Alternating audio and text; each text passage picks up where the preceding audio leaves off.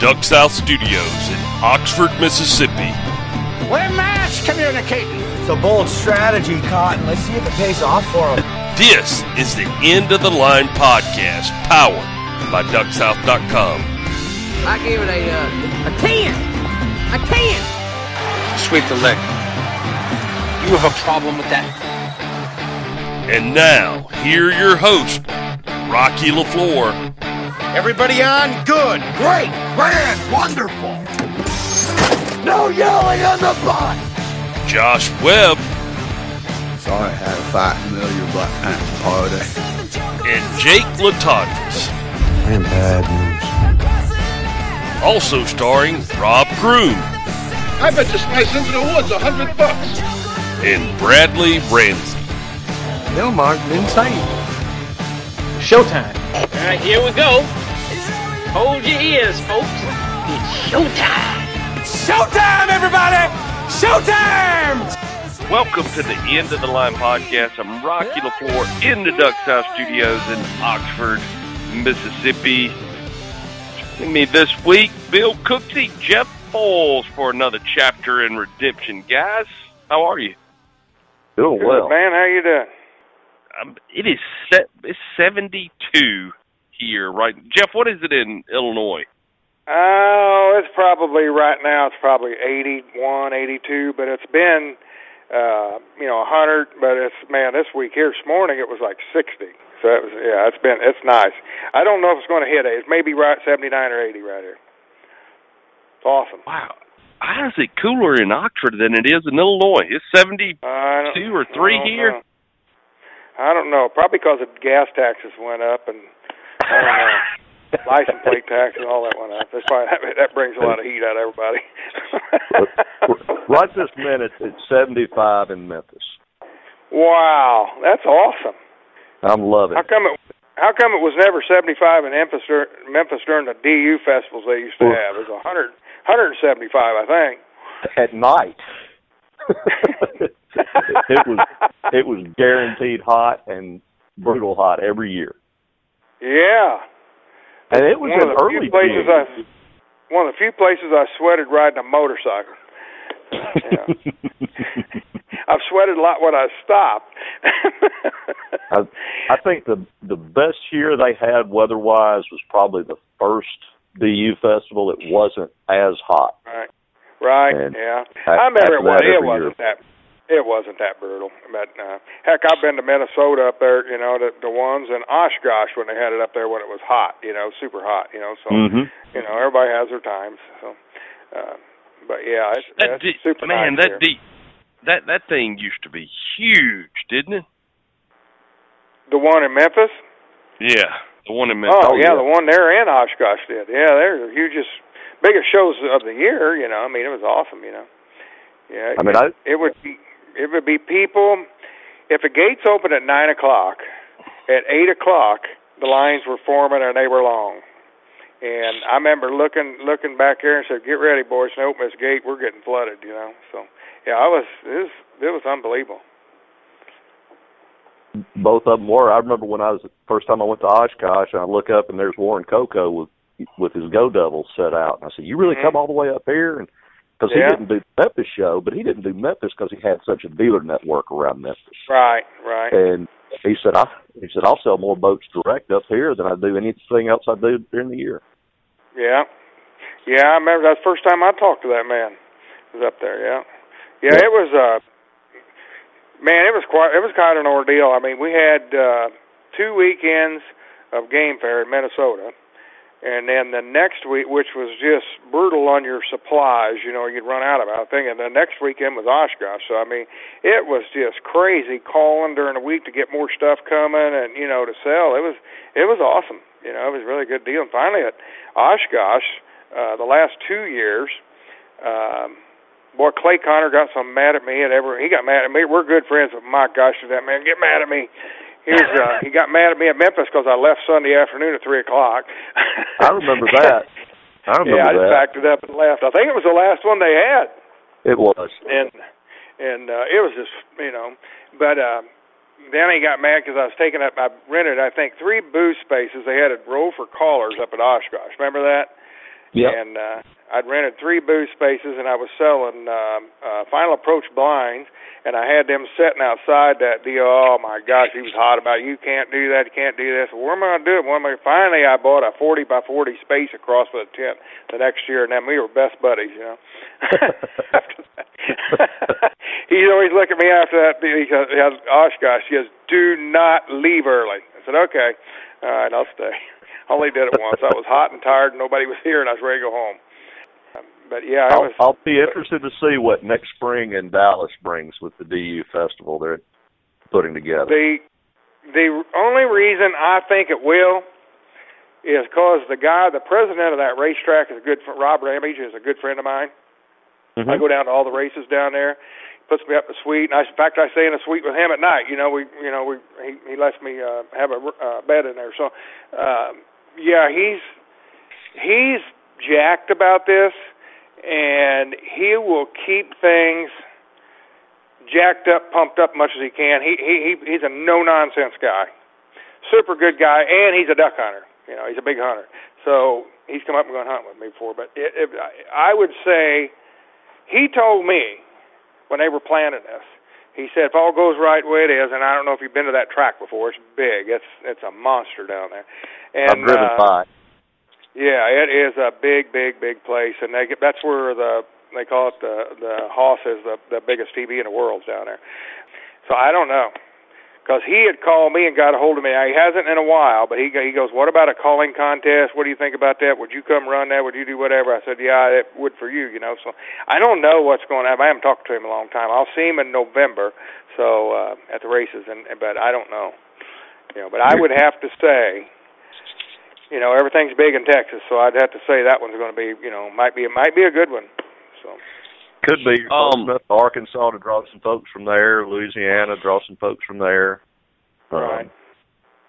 I'll say this: the coach from Northwestern State, or Northwestern, it's not Northwestern State, but Northwestern in the Big Ten, had his news conference last week. And this goes along with what I'm about to say, but he, in his news conference, was asked about young people these days. I guess he was really asked about the participation rate when it came to football games themselves, physical participation rate, why the numbers are going down. And he said that his reasoning was, he goes into this long detailed story about being on a date with his wife, the couples around him. Of course, we all see this every restaurant we go to, but everybody's not even talking to each other. There's no interaction. Mm-hmm. They're on their phone, just sitting there staring waiting on the food, staring at their phone. Mm-hmm. He said the same thing's going on in football, and I would translate it over to these events. Mm-hmm. And there's just these young kids have so much access to technology that the participation rate in any of these events are just going to keep declining and not get any better. Now, I see so many of these festivals going down is what I'm trying to say. Oh, they all are. I mean, these shows are horrible. We talked about this a few weeks ago. You know, these shows are terrible anymore. I mean, I don't do a tenth of what I used to do. You know, they're tough. In fact, I'm going to Rogers this weekend and next weekend, you know, to their big deal over there. And the second weekend will be good. But last year I went to the first one they had, and man, it was just like we weren't even, not selling nothing. And poor Alty Lanham's next to me. I don't think he even sold anything, you know. And so I'm thinking, man, what a nice Harley ride that'd be about 4 hours. I might just do that, you know, rather than pack a bunch of stuff over there and judge the contest and come home. But yeah, it's tough. I mean, it's a tough scenario anymore. I mean, now Rogers usually draws a crowd the next one because of a big sale. The Presley's will on theirs, a big sale and all that. But just a show, you know, and I said it once before. Probably the best selling one, including Oshkosh was always good, Memphis was good, but including those, the best selling one I always had was Game Fair in Minnesota. And I mean, golly, there was like aisleways between booths down there, and like golf cart paths, you know, with blacktop down through there between tents, and you couldn't walk to go to the bathroom. I mean, you better time yourself or you're going to go in your pants to get there, you know. And now you can swing a dead cat out there and not hit nobody for 100 yards, you know. I mean, it's crazy. You know, if they're nuts. able to get a solid, big group of vendors with good, well-priced merchandise, you know, sale price stuff and all, the show will do well. That's the key. If you get enough really good vendors who are there to move merchandise so people leave with stuff, then they feel like it. And all those side events, you know, like we had in Memphis at least, the gun companies would take you down on the range at the penal farm. You could ride four-wheelers and trucks. Those are great. All those extra things are wonderful to bring families out. And hopefully it's successful for them. As far as the vendor part of it, I think that's been a big issue for a lot of these shows, is just drawing enough truly viable vendors so people feel like they had an experience, a successful shopping experience. I hate to put it that way, but it's a fact. And the first few years of the DU Festival here in Memphis, you know, all these manufacturers were there. Avery was there, Herter's was there, Max was there, and everyone's blowing stuff out.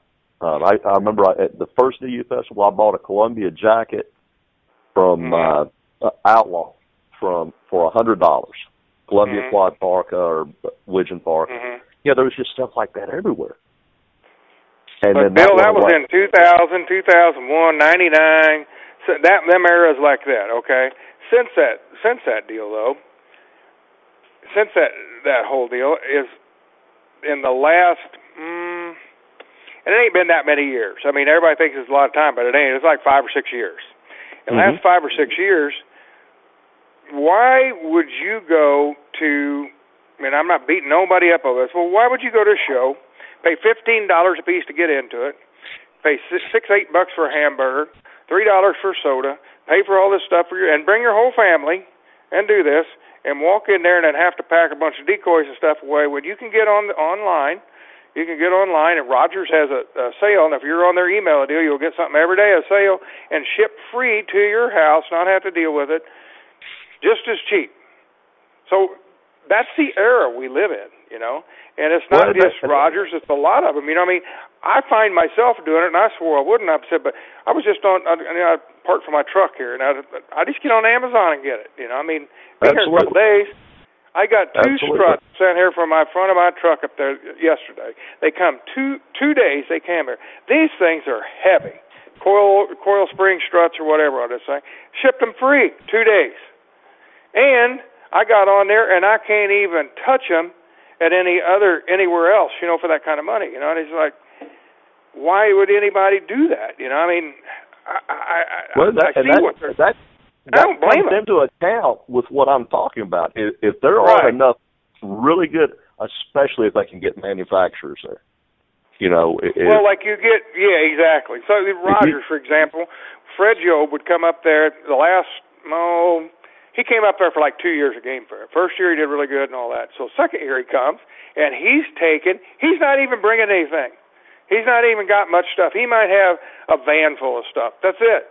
Something he really wanted to blow out. The rest of it is all, we'll just take your order here. We're having a big online sale here and take your order. Until the tax guy come around and go, oh, no, you got to pay tax on everything for your day. He's like, he pulled out, left, you know. Because at that time, you did not have to pay taxes shipping out of state, you know. So, but I'm telling you right now, I mean,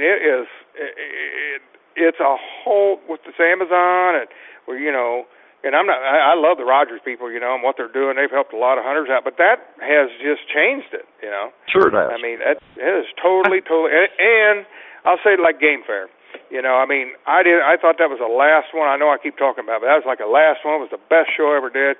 And if I told you what we used to do up there in 2 weekends, you wouldn't believe me.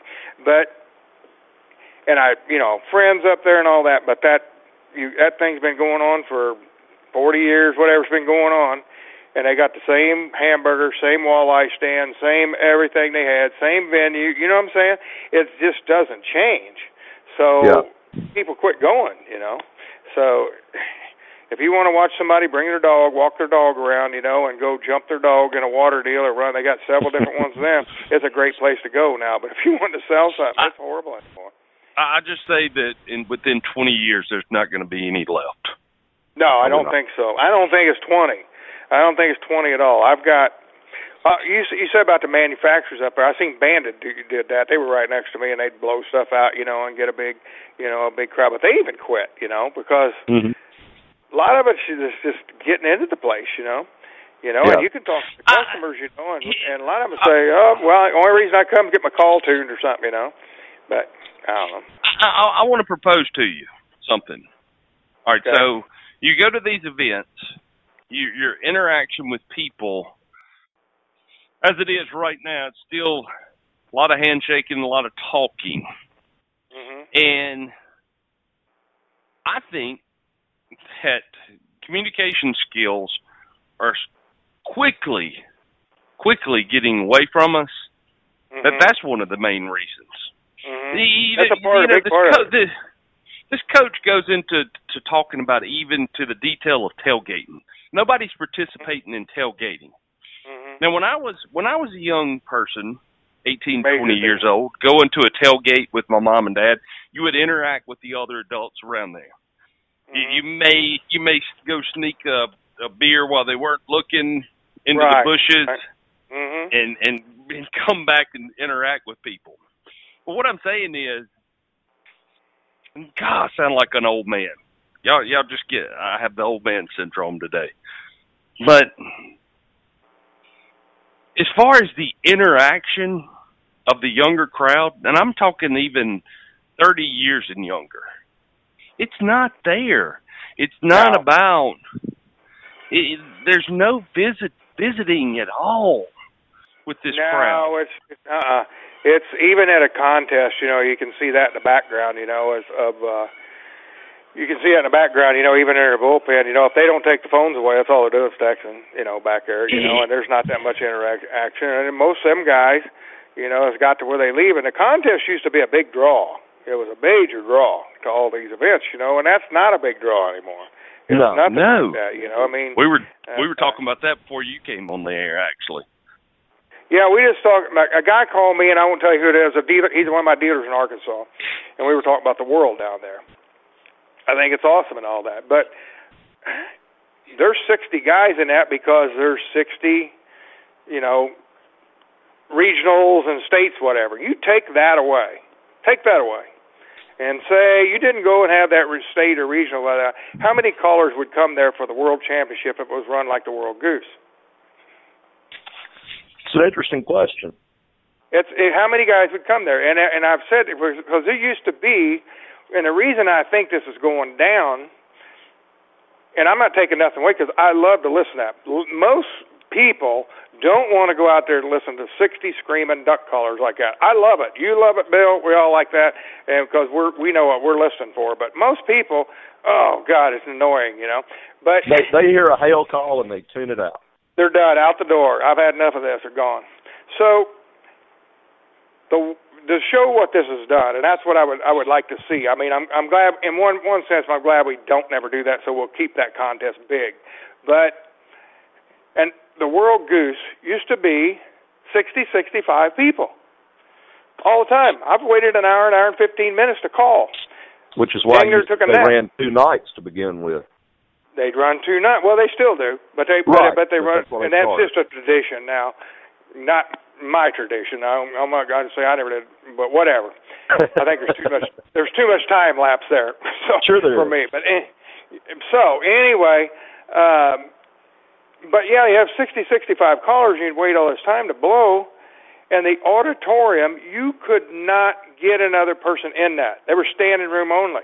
It was crazy. Mm-hmm. It was nuts. And now, I'm going to say 25 would be a big number probably. If they ever hit 30 would be monsters, probably. And maybe I'm wrong, but I'm real close on this. And I seen here a few years back, I think it was 22 or 23. And I'm like, my gosh, what's happened here? So, and the audience, you can sit in 3 chairs, you got anywhere you want to sit now and cock your feet up on the next chair in front of you because you got plenty of room, It's just all, maybe your guy's right. Maybe it's just too too much. It's just a different world, with that. But I mean, with that happening, that show went down. That show went down the hill. And I'll give you another little example here. I just listened to this last night on. I don't know. You guys are NASCAR fans. I'm ate up with it, as you probably well know. But so I'm really watching this all the time, and every day I listen to Sirius XM, the NASCAR channel. So as everybody knows, it's happening in every sport. It's happening in NASCAR.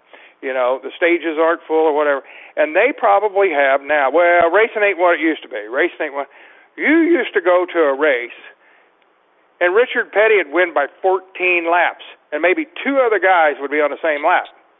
Follow what I'm saying? And now you've got, out of 48 cars, you've got 32 of them on the lead lap, and they're racing pretty good. They've changed the whole program, and the stands are still, not full. So, I mean, they're probably as full as any sport, and nobody kneels, and everybody prays before the thing. So, to me, it's an awesome deal. But it's still, I mean, I don't know. Maybe, like you said, it's a technology. Maybe it's not enough communication between people, whatever, But it's all changing like that. And I hate to say old. And when we talk old, we think we're talking 40 years ago. This is just 10, 12 years. This has happened. Pat Fitzgerald I think, has a little bit of a skewed view because Northwestern is in Chicago, so it's not like a typical college town. It's not like Oxford or Knoxville or Fayetteville, or the places where college football really is the big thing in that area. If I wanted to own a college football team, I'd be down there. Rocky's best friend down there. I never seen nothing like you guys in college football. That's nuts. But attendance is down. Attendance is down at basically all the SEC my entire stadium. life. I mean, attendance is down, and it's too good at home nowadays. It is crazy. How that you guys are football fans down there. I never seen it like it. I just want you to pay attention to one thing this week. I want to say this. Pay attention if you meet and talk to somebody between the ages of 18 and 30. Watch how awkward it is to them to communicate something to you. Watch it. Watch their body language as they try to explain something, and they're not typing it. If you really pay attention to the detail and think back on how you were, you'll see. I think you'll see it's kind of awkward, man. This is weird. But anyway, it's pretty easy. No, I won't say hide behind, but it's pretty easy to be behind a text and say anything you want to say. I mean, you can say anything, any way you want to. It'll spell check you, do whatever. It's the easiest thing. Snapchat's probably the fastest, biggest thing there is with kids. But yeah, I agree. But they're all, and I don't get it. Well, why didn't you just text me? Well, it's easier on Snapchat. So it's technology, and it's not going to change. So we better learn to live with it. Although I could see a blowback coming. I mean, eventually people need each other. We all have that need for true interaction, and eventually the electronic has to become hollow for most people. Right. I hope so. I really do. I hope it all goes back to that myself. It's an empty box, man. It is. As crazy as this may sound, I've had thoughts in the past week or two to get away from it completely. As crazy as that sounds. Well, shut it off. If we had no email and no cell phone, we wouldn't know we needed them. But yeah, and what we're talking about right here, what this redemption thing's all about. I lost mine for 13 months. Didn't have one. Didn't have any of that. So it's a whole new and you get used to it pretty quick. And it wouldn't be that hard to go back. But when I got out, what was the first thing I went and got? My cell phone. I'll bet. But you get used to it. But it was mainly because you couldn't. The problem was, I think the telephone part of a cell phone is not the bad thing. Talking to people like that, it's the text and Snapchat and all that's what's taken away. But and probably my biggest deal down there was I think we had 300 minutes a month 300 minutes a month you could pay for. It wasn't cheap. And so, and you could only talk for 10, 15 minutes and it cut you off. And it was a standing line and the guards watch you every evening. You could use the phone, but it was a standing line at night to use your phone. And you better not be on there too long because the guy behind you is one on. It was an old payphone style thing, and they listen to every word you say, so you got to watch what you say. But yeah, and you think that sounds like a huge number. Give yourself or your kid 300 minutes and see how long that lasts. No time. No time. No time at all. Gone. No time. Out of 30 days, it's gone. No time. At the end of the month, I'd been out for 10, 15 days. And you were dying to get some more. So you wrote a lot of letters.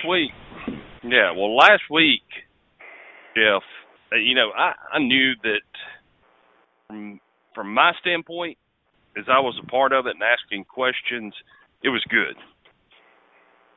For the middle of July, in the dog days, like Bill says, the dog days of summer, the numbers were really good. Tons of people listening to last week's podcast. I mean, it was a great episode. Awesome. But last week when we left, there's a couple of parts of this story to be told when it comes to the redemption story. One of them being the hole. A man that was convicted of misdemeanors, thrown in jail for 13 months, and gets thrown in the hole for part of it. I think that's a great place to start today, is talking about the time in the hole. Well, I'll back this up just a little bit. There was one thing I forgot to tell last week. One day I was in because when you say the hole, you're thinking, man, he must have been bad. He must have stabbed somebody. He must have done this, done that. No. And I didn't use a cell phone. That was the first way to get in the hole. But one day I was having lunch, and it was probably 3 months into this. Right after lunch, I got a call. They got called on intercom. 17439 Foils, get to Chamniss's office. Chamniss's assistant warden. I thought, oh my gosh, that's a phone call you don't want to get, see? So I go up there, get my ID card, head up there, he's a big old boy. And I guess I had that look on my face like, what in the hell am I doing here, So anyway, he let me in. He goes, hey, no problem here. I just got to ask you a question. He said, we have mutual friends. He said, I go to church with. I said, oh, yeah? Who's that? And he said, Doogie Fox. Oh, yeah, man, I've guided with Doogie before. He married Brandy Dunn, Dunn Sporting Goods up there. And they said, oh, yeah. He said, yeah, Doogie's a great guy. And he told me at church, you got one of my buddies up there, make sure he don't get hurt. He goes, well, I can't do nothing for you. He said, but I'm going to tell you, just do what you're doing and keep your nose clean. And all's good. And he goes, and I've watched you. He goes, dude, you don't do nothing but work out for 7 hours a day. And they know every minute what you're doing. And I said, yeah. I said, is there a problem here or something? He goes, no. He goes, I've just got to ask you, who in the hell did you piss off to get in here? I said, I got that same question asked when I walked in the gate. He goes, dude, I've read your whole thing. It's right here on my computer in front of me. And he said, I've read your whole deal. And he said, I don't get this. And I said, well, here's why I'm under a gag order. I can't. I know you are. Just tell. He goes, your ex-old lady did this. I said, yep, that's the whole deal. He goes, do you know how much most of these drug dealers and rapists and all this, how much they got tied up in that case? And I said, I have a clue. And he goes, maybe 100,000, 150, something like that, 200 maybe tops. Do you know what they spent on yours? And I said, no, sir, I have no idea.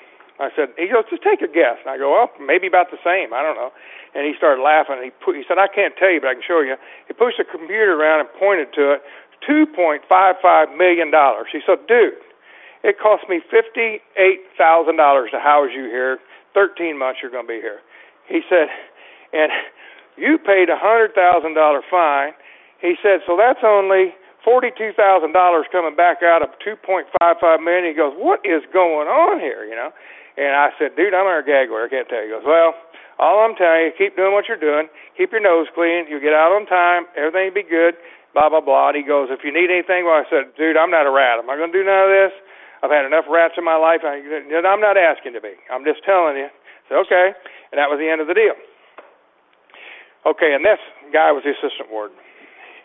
Later on, I have 54 days left to go. It's so hot outside you can't breathe. It's like it was last week.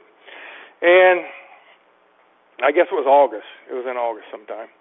1st of August, about this same time. Anyway, so I was running. By this time, I went to all these exercise deals, and we would do this insanity program in the afternoons. Did it 4 times. You ever seen that or done that?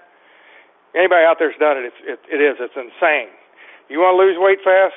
Do that every day, and I'm guaranteeing you'll lose it. But anyway, so we're doing this in an ab class, and all of a sudden, 2:30 in the afternoon, we'd had a little rec time. We could go do this. They call an intercom, 17-439 foils, get to, come to the horseshoe, which was the guards deal. What in the heck? This is way weird become at this time. Now, this is months since I've seen this other guy, So anyway, called up there, and they said, go down, get your greens on, get your card, going across the street. I go, for what? Said the colonel wants to talk to you. I go, oh, boy. What about? I don't know. Get your stuff and come back up here. All right. Hurried up, and, man, I'm just a wreck. I don't know what's going on. I don't know what to do. I don't know what to say to anybody, whatever. And everybody, a couple of them said, where are you going? I said, I don't know. Going across the street. Well, that ain't good. All right, so I go across the street, and they take me into the big deal and walk into these big steps up into this main part of the prison right there. And as soon as I got out of the van, they took me on. They handcuffed me.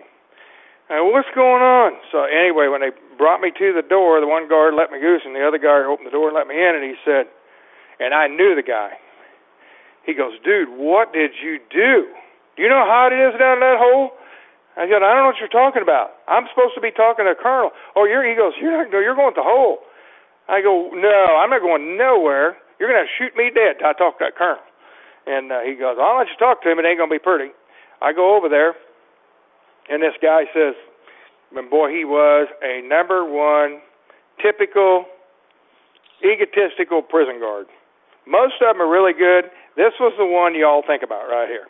I mean, you could have put it up. He could be in he's from the movies, this guy. He's a wannabe in the movies, I'll put it that way. So he calls me over there. I said, hey, dude, what they said I'm supposed to talk to you. He goes, I ain't talking to you about nothing. You're under investigation. Take him out of here. Well, for what? I can't tell you. You're under investigation. Don't worry about it. He's headed to the hole. He said, shower him up, get him in the hole. And I'm freaking. All I've heard is the horror stories of the hole. People's been there for 40 days, come back, got out and stuff. So I am freaking out. So and now you go through 4 layers of the bad prisoners to get to the hole. And you say the hole, you're in the basement, you're in the bottom. So anyway, they're all, hey man, you going to the hole, you're screaming and hollering and all this here and down there. So they throw you in a shower, and behind you there's a gate, bars. And then you stick your hands they lock it, and they stick your hands through the bars right there, and then they uncuff you and strip down, get your clothes off. So you strip down to nothing, take a shower, we'll be right in. So they do that, and they stand there and watch you. So, it's pretty degrading, but, to say the least. So you do that, and they come in, and they pretty much check you. You bend over, you do everything. They're checking you. And then, and then they give you one pair. It was a pair of orange, like somebody cut off the legs, pants, shorts like deal. It was too big, and a T-shirt, and a pair of sandals, like shower shoes or whatever. That's it. All you get that. They take you over there, and when you start to walk down that line of those 100 and some cells down through there, whatever there is, a bunch of them. When you start, there's several different locations. They're all around in a circle, all these cells are. And when they start, they bring you through there, and you start to walk, oh, no, get on this side. Well, you got to walk on the cell side as you're walking down through there with the guard. Well, he's got your arm with your handcuff behind your back. He takes you down there because you know why you're on that side? You don't get crap thrown on you. So he doesn't. So take me down there. throw me in a 7x10 cell. It just happened to be with a buddy of mine that was a guy had gotten a hole for a fight we was talking about last week in the laundry room, and there's two of us now in this one cell. And he's looking at me and going, "What are you in here for?" I said, "I have no clue." "Dude, you got to know." I said, "They told me I'm under investigation." I am freaking out, So he goes, "Well, I better get used to this." And I mean, just sweat. It is so hot in there, it's unbelievable. And this cell is this concrete. It's solid concrete, 7x10, I think it is, and it's no bigger than that. And then you got the bars, the doors, the front of us, the bars and the doors right there. And so that's it, man. You get thrown in there. There's two bunks. The bottom bunk's solid concrete, and you got a mat that you can lay on that's about half-inch thick, tops, and like a workout mat. That's your cot on top of the concrete, and no pillow, and that's it right there. And then up above up there, they got a steel, angle iron steel structure goes up there, and a steel one up there with the same thing that you lay on steel. And that's two of you in this thing. Got one stool right there, right next to you. Now, it's only 7 foot wide, and above that's a sink that barely works. So, stainless steel deal. You look around here, and you know what the only other thing they give you? Your Bible. And if you were lucky enough to have a transistor radio, a little bitty earphone deal, they'd give you that. But the only way it'd work, if you'd take it and hold it against the stool, you'd get some static once in a while. And you maybe get a little piece of one station, so that was garbage, and you couldn't get another battery for it once that went dead, so you were done with that anyway, so that was garbage. So, what would you do all day? Well, you at first you just freak out the first few days, like, what am I doing here? And luckily, praise the Lord, I had somebody in there with me, I could at least talk to, Well, then after, that's how full the hole was. They had two of us in there, and then after a few days, they moved me. There was an open cell down there, and they moved me down the line, and I was by myself the rest of the time.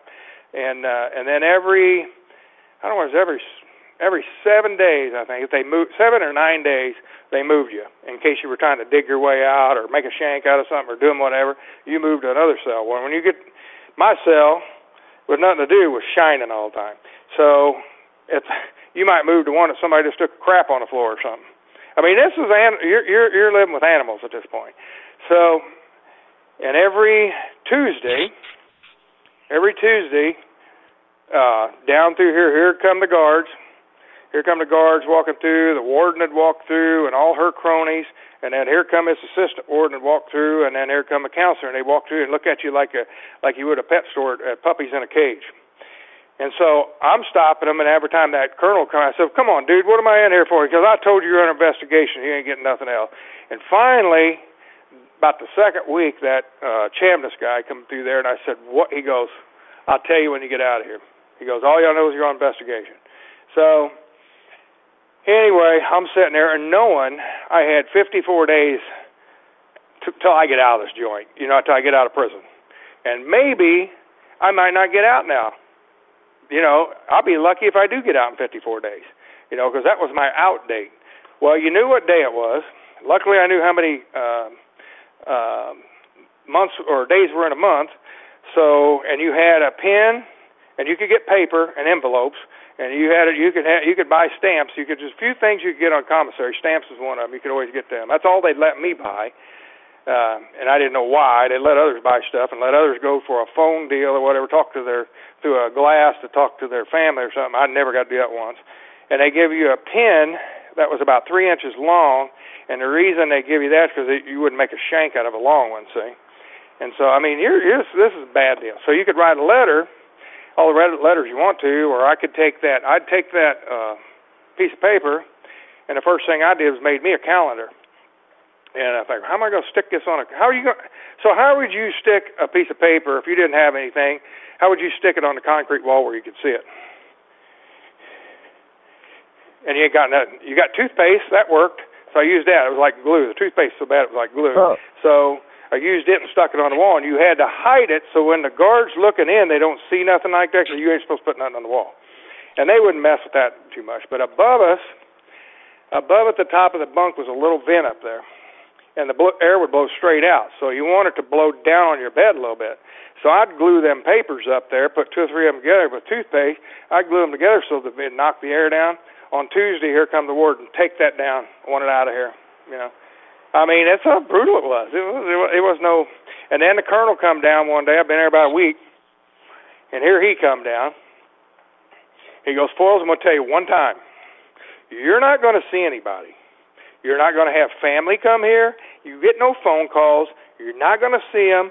Your letters are going to take 7 days to 2 weeks to get out of here after we go through them. They'll take that long to get back to you. We got to go through them and all that. And he said, if you can tell your lawyer, this is federal prison. This ain't state. This ain't la-la land. This ain't the jail across from his office. This is federal. He has no rights here. This is ours. This is our, you call it entity or whatever. This is our own deal, basically. And he don't mean crap here, so you can tell him to quit making the phone calls. So, and he said something like, we already have or something. So basically, what happened was, nobody knew where I was. I had communication with my family, you know. I could call about every 3 or 4 days, or they come down every 2 weeks to see me on a Saturday. But they would, all of a sudden, Jeff just disappeared, and nobody knows where he's at. Nobody. So they're freaking out. So who do they call the lawyer. So the lawyer calls down there, and all their time he's in a hole, and that's the end of it, and he's under investigation. They told him the same thing they did me. Nothing. So nothing past the point of investigation. That's in it. Their that's explanation. That's it. Nothing. Zero. So 7 days a week, 24/7, you're in this hole, sweating, blah blah blah. You're doing all this. Where do you think your mind's at? You're thinking the whole time. You're racking your brain. Did I say something on the phone? Did I put something in a letter? Did I do something here? Did I do something? Because they know everything goes in and out. So there's no way of doing nothing wrong that way. I'm like, dude, I didn't do nothing. I didn't use the cell phone. I didn't say nothing wrong. There's nothing. Well, you know, they let us use that email, you know, about once a week. So did I say something wrong there? And I'm thinking, no. Well, maybe they're figuring I'm trying to run a business through here or doing something. I don't know, but, you know, I don't know. I mean, you don't know what you did bad enough to be in that hole. That was the worst. Even through all the pain, the mind games that would play on you and all that there, that was the worst right there. I mean, it's just wondering why I'm here. Yeah. So life in there was for 3 days out of the week. I remember the first day they walked by my bunk about 10 o'clock and they go, Rec, 2 guards did that bring you your food. Rec, and I didn't know what to wreck. I don't know what they're talking about. They just passed me up. Next thing I know, about 40 minutes, here they come. The guards are coming with prisoners and out they go. They come back. I go, where'd you guys go? You know, you could yell down to the next one. Man, when they say wreck, you say, yeah, you can get outside of here. And I go, well, where are you going? It's, they got a cage out there. You can walk around in. So I didn't miss that no more. So what that was, they take you outside to handcuff you, take you outside, and there was 3 cages. One was for child molesters, one was for terrorists, and one was for everybody else. And so we were in the everybody else deal. So they turn you loose in there, unlock the gate, big, tall chain-link fence with razor wire across the top up between 2 buildings, and you had a 30-foot square. You could just stand there. You walk around, and you couldn't do anything. And I think it's 200, I'm probably wrong, but I have figured it up. It was 30 by 30 if you walk around that, 200 and some laps or something's a mile. I forget what it was. But I had it figured out at the time. So you do push-ups and you do walk, and that was it. And you got to stay out there 45 minutes. Now, if it started raining or come a thunderstorm, you're staying 45 minutes. I don't care what happened. Of course, we didn't care. You know, we just glad to be out the door. And then back in you go. And then it's lunchtime for that awesome lunch you'd get. You know, so, and that was a big part of it. You know, I mean, we talked about this a little bit earlier about grit. You guys haven't eaten grits all the time. I love grits. Try eating them things for 54 days. Cheesy, runny, soupy grits for breakfast for 54 days. Try that. See how good you like grits. You appreciate good ones. And then you eat a lot of rice. And one thing they feed you in prison is they feed you a lot of chicken. You get thighs and legs. And you take a bite of them, they're dark. You know how chicken, sometimes you bite into it and the meat's real dark, and the bone's dark? And you're like, well, what that is, I found out what this is. So all these things, these legs were a little bitty, like, where do they get these miniature chickens? Them guys started laughing and said, well, they get them from Tyson or wherever. and they shoot too many steroids to a lot of these chickens, and they screw them up, and they go too fast, their legs break, and and all that, and they sell that to the prison. So that's that's why we ate a lot of chicken. So ate a lot of chicken like that. But you asked what do you do? Well, first thing I do every morning, I wake up. Of course, they wake you up at 6 with that breakfast, that awesome breakfast. And I swear to God, you're so hungry, you eat it. I mean, you can't wait you cannot wait for a meal. They don't give you much, and that's all you're getting, whatever they give you. And if there's a piece of bread on there, I would try to wrap that in a piece of, like writing paper or something, and then the ants would get on it and stuff down there, but you just knock them off and eat it later for your snack because you're just hungry, So I went in 195, I come out 162. But anyway, wow. But a lot of that is I worked out. So first thing in the morning, as soon as I ate that there, the exercising started. And I had this on, right below the calendar, and I'd mark this calendar off. You couldn't wait to mark that off every night, And then below that, I had my workout deal like that. And me personally, I would do, 500 sit-ups. You don't do them all at one time. You do 25 at a time. Do 500 sit-ups. I would do 500 leg-ups off the stool. You'd hang on the leg-ups off the back of the bars like that. And then you would do, the push-ups are crazy. Do 1,000 jumping jacks. And just to tell you the survival in here, I'll tell you a little quick one, right? After you're there for a couple, 3 days, the prisoners do the laundry, and they put it in one of those knit laundry bag, with holes in it. You know what I'm talking about? Yeah. With the drawstring on it. So you put your dirty laundry in that, and your numbers are tagged on there, and then they take it, and that's how they wash it, in that knot. So when you get it back, it's in the same knot you left it, So, and you got 2 pairs of shorts and a pair of boxer-type underwears or whatever. You boys ever try to do jumping jacks like that? There's a certain part of our manlyhood down here that don't like that. It beats the sides of your legs off. So you need a jock strap. It ain't like they're going to give you one. So I took one of them knit bags, talked with them prisoners out of that, and I took that and sawed on the concrete back and forth for hours, and finally got that knit apart, made legs in it, tore a piece off the bed sheet, made a belt, and I had quite the deal there, man. Do them 1,000 jump jacks a day. I'm trying to make light of this situation. So anyway, but one thing they give you, we'll go to the main where this all comes down to. The one thing I told you they give you is your Bible. They give you a Bible. Old Testament, New Testament, the whole thing. Paperback model. So I had already in the other prison, I had read about a few pages of the Old Testament, and I went right in, and one of the guys said, read the New Testament. I'd read about half of that. So I'd read about half the Bible when I was over at the other place. So I got in there, I thought, after you're there a few days, you see you're not getting out, you better do something. So I would lay there, and it was hot, so you would take a piece of the bed sheet or a pillow, or the piece of the bed sheet or your T-shirt, and you cleaned that sink or that stool really good. It was stainless steel, and there, that was your sink, your water, that was everything right there. That was everything you got to do right, because the top don't work. I took an ink pen apart one time and used the plastic part and stuck that in the water fountain deal. You know how water fountains, you push them on, the water just goes down a little bit? Well, I put that, man, it squirts good with one of them on there. So anyway, long story short, I started reading the Bible.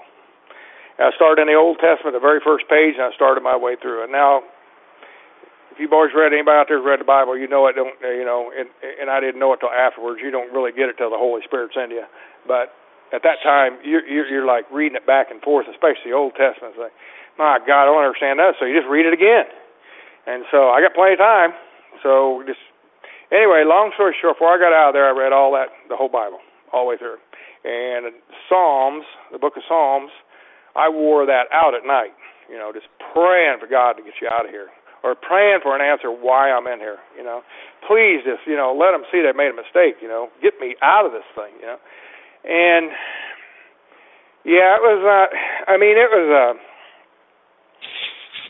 it was whatever you're thinking right now, times that time about 50, And then I would read that Bible, I would work out and all that, and the whole time I did all this stuff here, I'm not trying to be Rocky Balboa or something. That's not what I was trying to do. I was trying to wear myself out to the point of exhaustion. By 10 o'clock, I'm out.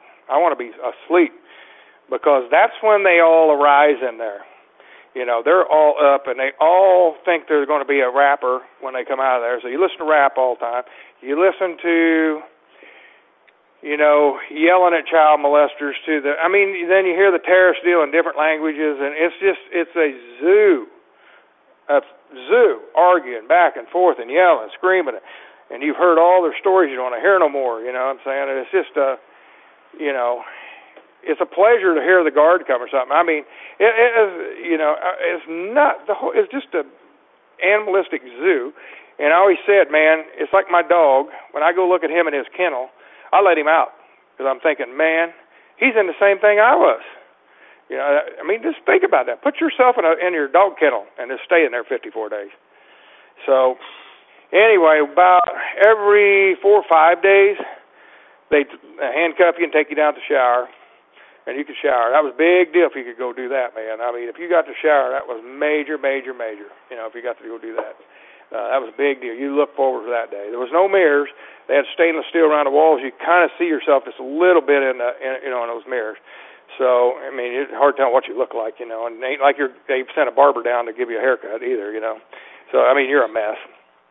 But one day, Jeff, go ahead. When you get through that, I want you to talk about the heat for a minute because it was this time of year.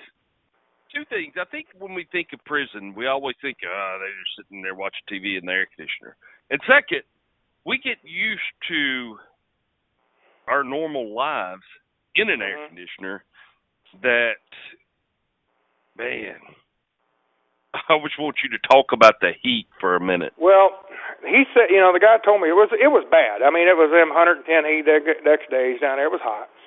And, on the outside here, like right now, I got a fan blowing on me. I pop on the air conditioner, pops on once in a while, whatever. But if you're somewhere, just open a window, At least you get a little air or something, open a window.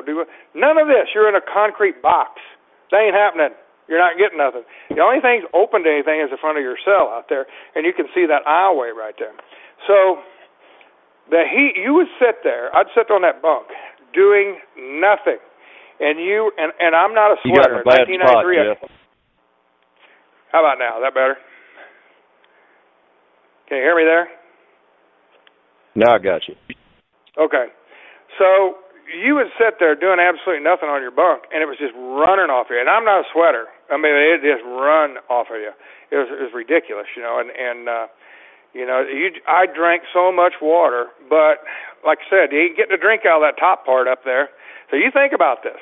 I mean, I hate to even tell you I drink toilet water, but you did. You did so what do you think you did all day? You just kept throwing that water on you constantly, all day long. When you did work out, it was like a river in your cell. So you had to take, you take your old clothes, and you wipe that all up, and use that for a mop inside there and clean it up with that. It was just and just constantly pouring water on you, just with your hands, sticking your hands in there and getting water on you. It was just unbearable. You couldn't hardly sleep, you just sleep and lay there and sweat. But, I mean, I guess it's like everything else, I don't know. So I'm laying there, and then it got to be into September. Okay, it's September. And we had a couple cool little nights in there in September. And now we don't have anything but just these shorts. We got a pair of pink socks or orange socks, and you've got them that we never wear. You got them things, and then you got a T-shirt, okay? Now the opposite happens. It's September, okay? Well, when it was hot, I could see across Miss Hall over there, down blowing towards the guard shack, was those big, giant stand-up on a big stand, those big fans like you see in a grade school or something, I'm talking about, or gymnasium or something, big ones. Okay, they had 3 or 4 of them over there. They you'd sit there, and that made it worse because you could see them running, blowing the opposite way, Well, September, it got real cold. We're not cold, but it's pretty dang chilly. It's so cold, you'd lay with your knees up, cuddled up right there, and I'd take my socks off, and I'd use them stick my hand in them, run up my arm to keep your arms warm. I mean, it got pretty chilly. Where do you think them fans was in? They turned them and blew them on us. Swear to God they did.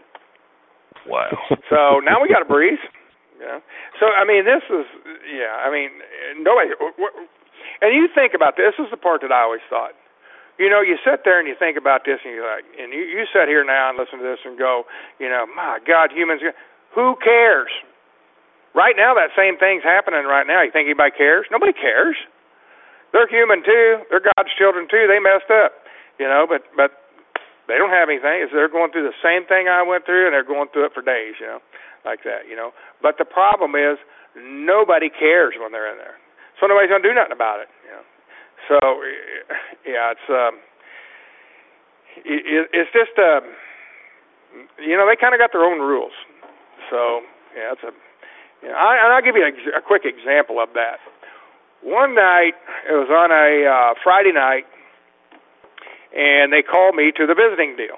They had a visiting deal on Friday nights from 6 to 9, something like that.